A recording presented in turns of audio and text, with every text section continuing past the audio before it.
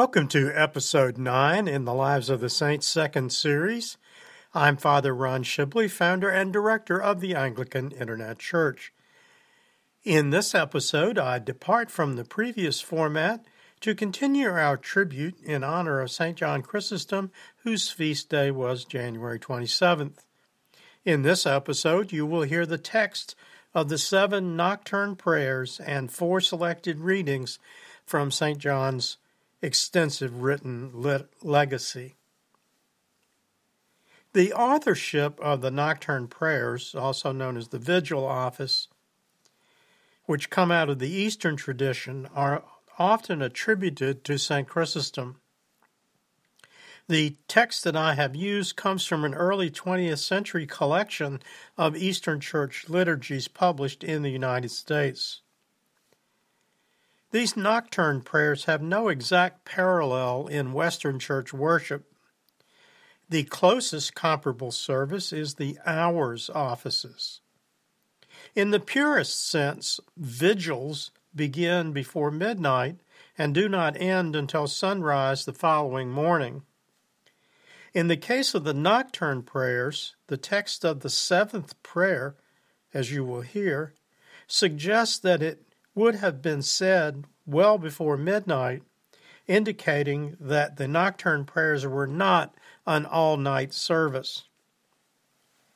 There is evidence that at least as early as the 2nd century, that such vigils in the Western Church always ended with a reading of Psalms 148, 149, and 150, each of which is a doxology to the Lord God.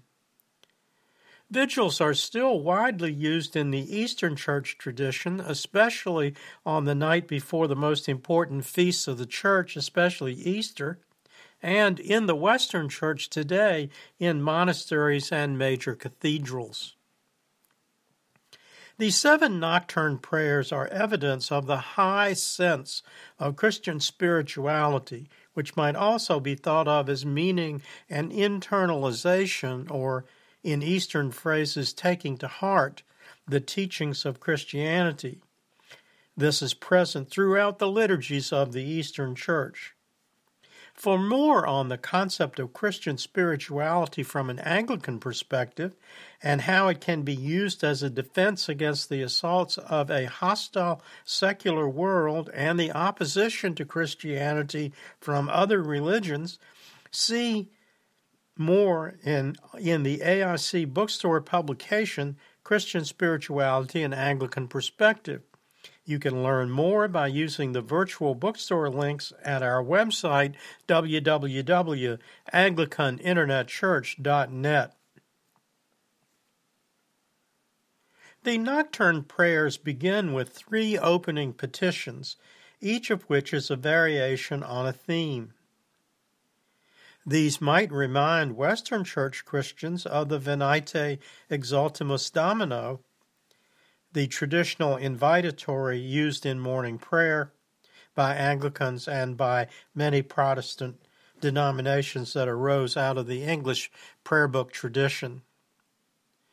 The opening petitions are spoken at different volumes, softly at first, almost a whisper, and repeated with variations as many times as necessary to reach the altar, with the 3rd and final variation spoken loudly but solemnly. The words of the 3 parts are, "Come, let us worship before God our King. Come, let us worship before God our King. Come, let us worship before God our King." And then as we move farther down towards the altar, a little louder, "Come, let us worship and fall down before Christ our God and King. Come, let us worship and fall down before Christ our God and King." And finally, loud and solemnly, as the altar is approached, "Come, let us worship and fall down before Christ himself, our God and King." And then the text of the first prayer. After each of the prayers, I will note what the scriptural or traditional origin of those prayers is. O Lord, merciful and gracious, long-suffering and of great kindness, hear our cry and accept the voice of our prayer. Show us some token for good. Lead us into the way that we may walk in thy truth. Make glad our hearts that we may fear thy holy name. For thou art great and doest wondrous things. Thou art God alone, and there is none like unto thee among the gods, rich in mercy and excellent in strength, to help, comfort, and deliver all who trust in thy holy name.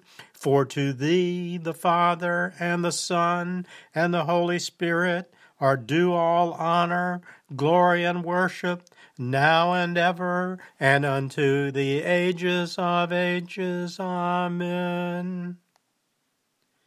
The roots of the concept in the first prayer of a merciful, gracious, long-suffering, and compassionate Lord whose works are wondrous, and the Trinitarian doxology in the final sentence in the order used are found in Psalms 40, verse 6, 73:18, 86:10, 87:15, and 103:8.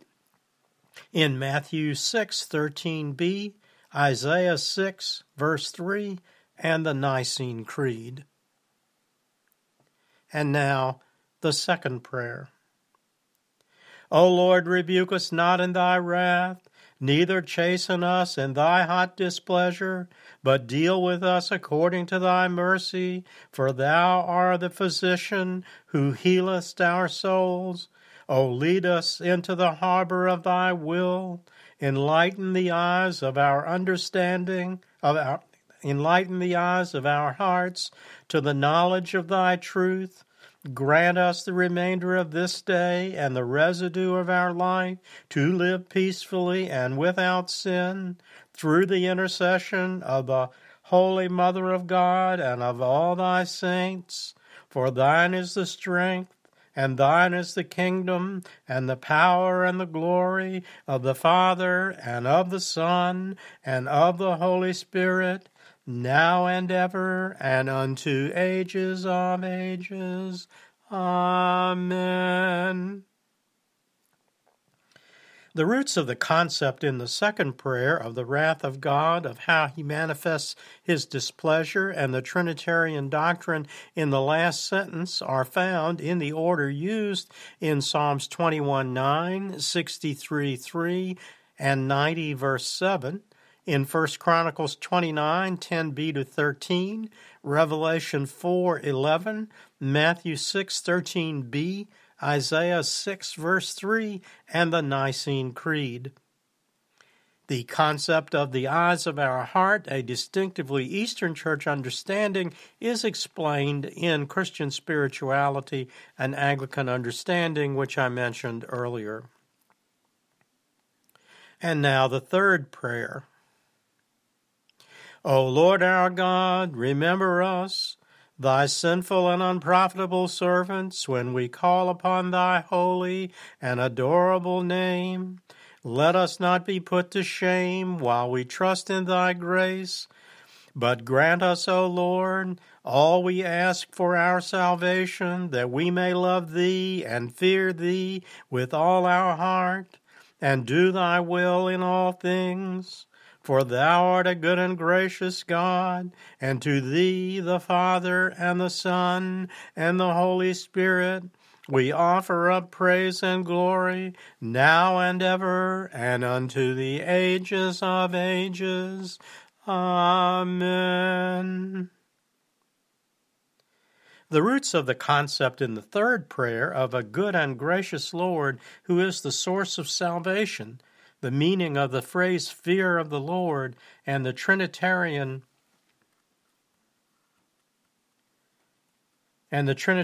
doxology in the last sentence are found in the order of use in Psalm 79:9, Ecclesiasticus 1:18, Song of Solomon, chapter 9, verses 13b and 14, Matthew 6, verse 13b, Isaiah 6:3, and the Nicene Creed. And now the fourth prayer. O thou who art celebrated by the never-silent hymns of praise and ceaseless songs of the holy powers, fill our mouth with thy praise, that we may magnify thy holy name, and give us a portion and inheritance with all who fear thee in truth and keep thy commandments, through the intercession of the Holy Mother of God and of all thy saints. For to thee the Father and the Son and the Holy Spirit are due all praise, honor, and worship, now and ever, and unto ages of ages. Amen. The roots of the concept of the fourth prayer of praise songs to the Lord, of an inheritance, and the phrase fear of the Lord, plus the Trinitarian doxology, are found in the order of their use in Isaiah 6 verses 1 to 3, Psalm 79, 9 and 99, 3, Ecclesiasticus 118, Song of Solomon 9 verses 13b to 14, Matthew 6, 13b, and the Nicene Creed. And now the fifth prayer. O Lord God, who holdest all things in thy holy hand, and art long-suffering to us all, and art grieved at our evil deeds, remember thy compassions and thy mercy. Visit us with thy goodness. Let us, through thy grace, for the remainder of this day, escape the manifold crafts of the evil one, and preserve our life blameless through the grace of thine all-holy Spirit, through the mercy and compassion of thine only begotten Son, with whom, together with thine all-holy, good, and life-giving Spirit, thou art blessed now and ever, and unto the ages of ages. Amen. The roots of the concepts in the fifth prayer of the long-suffering, good, compassionate, and merciful God, the term the evil one, and the Trinitarian doxology are found in the order used in Psalms 87 verse 15, 100 verse 4, and 103 verse 8, Matthew 6 verse 13 in the Greek text using the NKJV translation, and the Nicene Creed. And now the sixth prayer. O God, great and wonderful, thou who rulest all things with unspeakable goodness and boundless providence, who hast also given us earthly goods, assured us of the promised kingdom, and through the good things already given us hast prepared for us the way, and hast also preserved us from all evil since the beginning of this day. Grant that we may pass the remainder of it without sin, and before thy holy glory praise thee, our only good and gracious God. For thou art our God, and to thee, the Father, the Son, and the Holy Spirit, we offer up thy praise and glory, now and ever, and unto the ages of ages. Amen. The roots of the praise terms unspeakable goodness, boundless providence, good and gracious God, the image of God as great and holy, and the Trinitarian doxology are found in the order of their use in Psalm 66, 2 and 4, in Psalm 69, verse 35, 74, 4 and 12 and 13, 99, 3, and Psalm 119, verse 29, plus Matthew 6, 13b, and the Nicene Creed. Now, finally, we come to the seventh and last prayer, which is the longest of the group. O great and most high God, who only hast immortality, and who dwellest in the light which no man can approach unto, who hast formed all creatures in wisdom, and hast divided the light from the darkness, and hast appointed the sun to rule the day, and the moon and the stars to rule the night, and hast made us sinners, worthy even on this day to come into thy presence and to offer unto thee our evening sacrifice. O thou gracious God, let our prayer be set before thee as the incense, and receive it as a sweet-smelling savor. Grant us that the present evening and the coming night may be peaceful. Put on us the armor of light.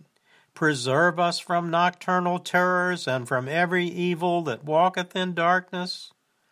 Grant that the sleep which thou hast given us for refreshment from our labor may be free from every vision of the devil.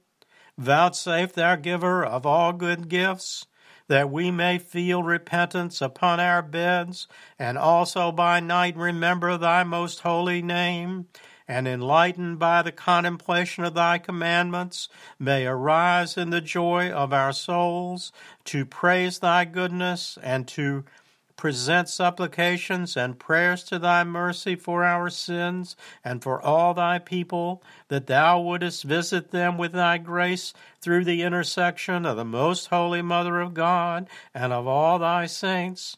For thou art a good and gracious God, and to thee, the Father, the Son, and the Holy Spirit, we offer up praise and glory, now and ever, and unto the ages of ages. Amen. The seventh prayer is the first to make reference to the Most High God, one of the several Hebrew names of God, and the image of incense rising as prayers.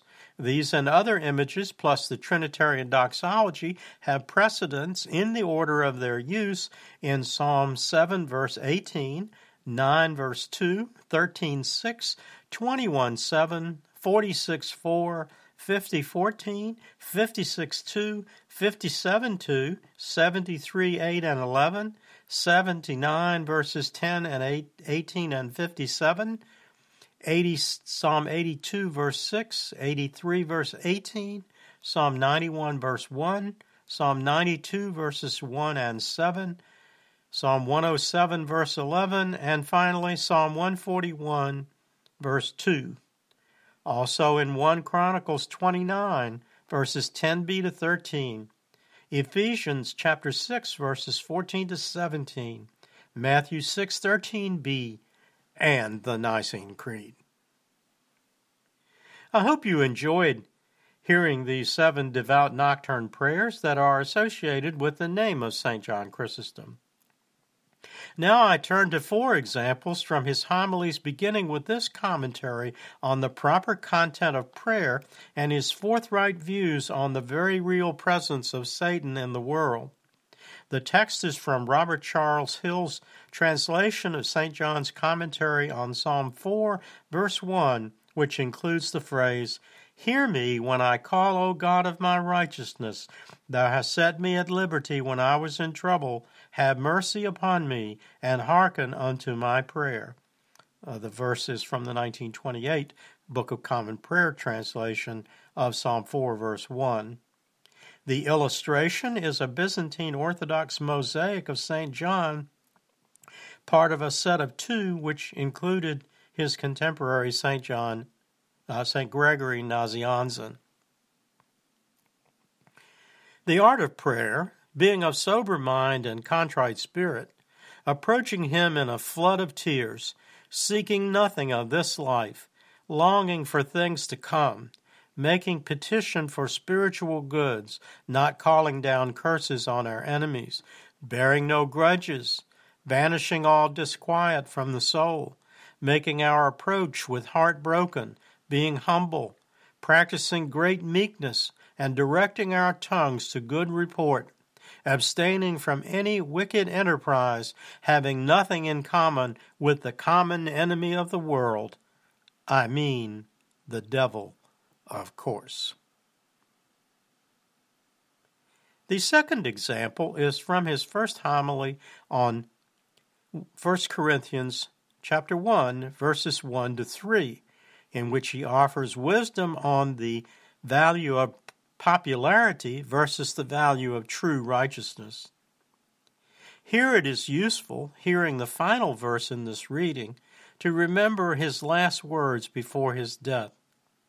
Even having endured extreme hardship and harsh treatment from civil and church authority while in exile, he was able to say, "Glory be to God for all things."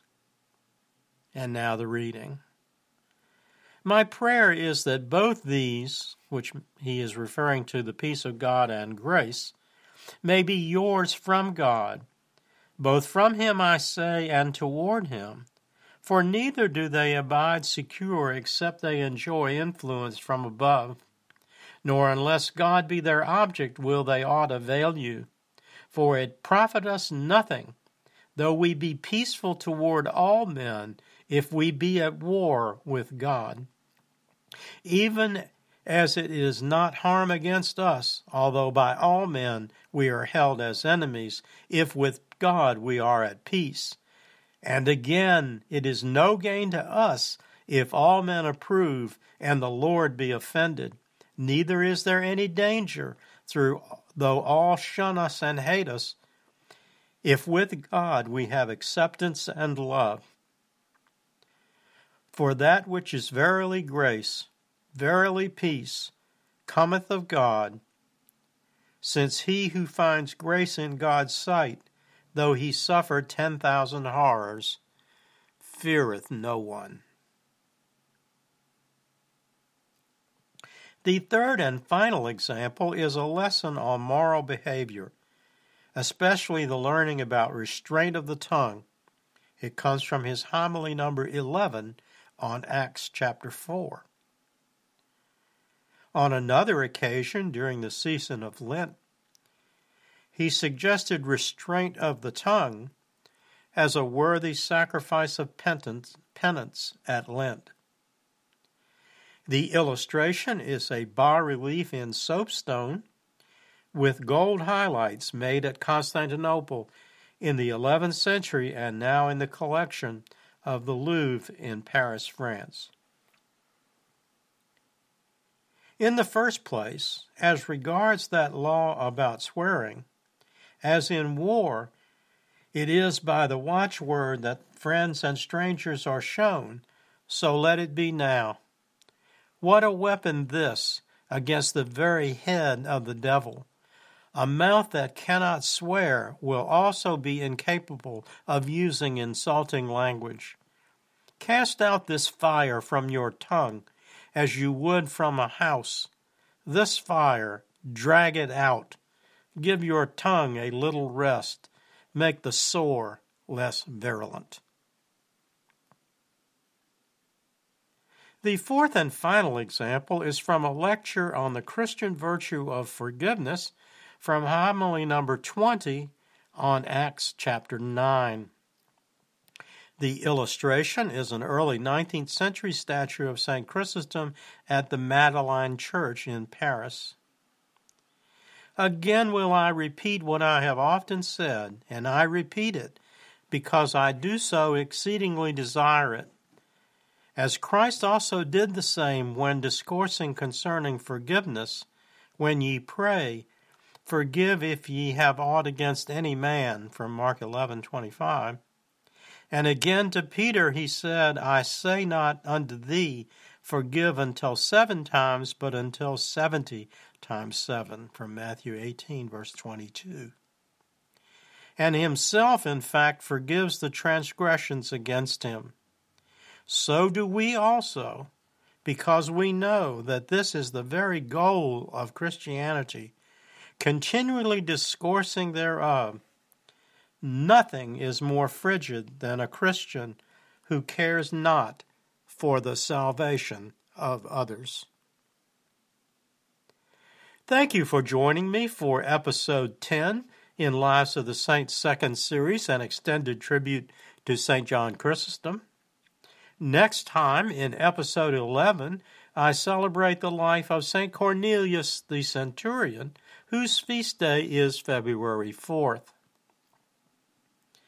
Episodes in this series and those of other teaching videos and seasonal videos are available on both our YouTube channel, which is the direct URL being https://www.youtube.com/C/St. John C with Saint spelled out, or at our newly redesigned website, for which the full URL is http://www.anglicaninternetchurch.net. The digital library at that site gives access to our seasonal videos and other videos. The Bible study link similarly connects you to our Bible study series, the New Testament Gospels, and Revelation. Additional series are planned for later in 2017 AD. The podcast homilies link gives access to the entire archive of approximately 575 MP3 podcast homilies, both for the Sundays in the 1928 Book of Common Prayer and on other topics. The virtual bookstore at the bottom center of the homepage has links for both the paperback and Kindle editions of the AIC bookstore publications. Just as a reminder, purchase of these books helps fund this internet ministry, with 100% of all book royalties contributed to the AIC. Until next time, may the Lord bless you and keep you. May the Lord make his face to shine upon you and be merciful to you. May the Lord lift up his countenance upon you and give you peace. Amen. Glory be to God for all things. Amen. This program has been a presentation of the Anglican Internet Church. We invite you to visit our newly redesigned website and make use of its resources at www.anglicaninternetchurch.net.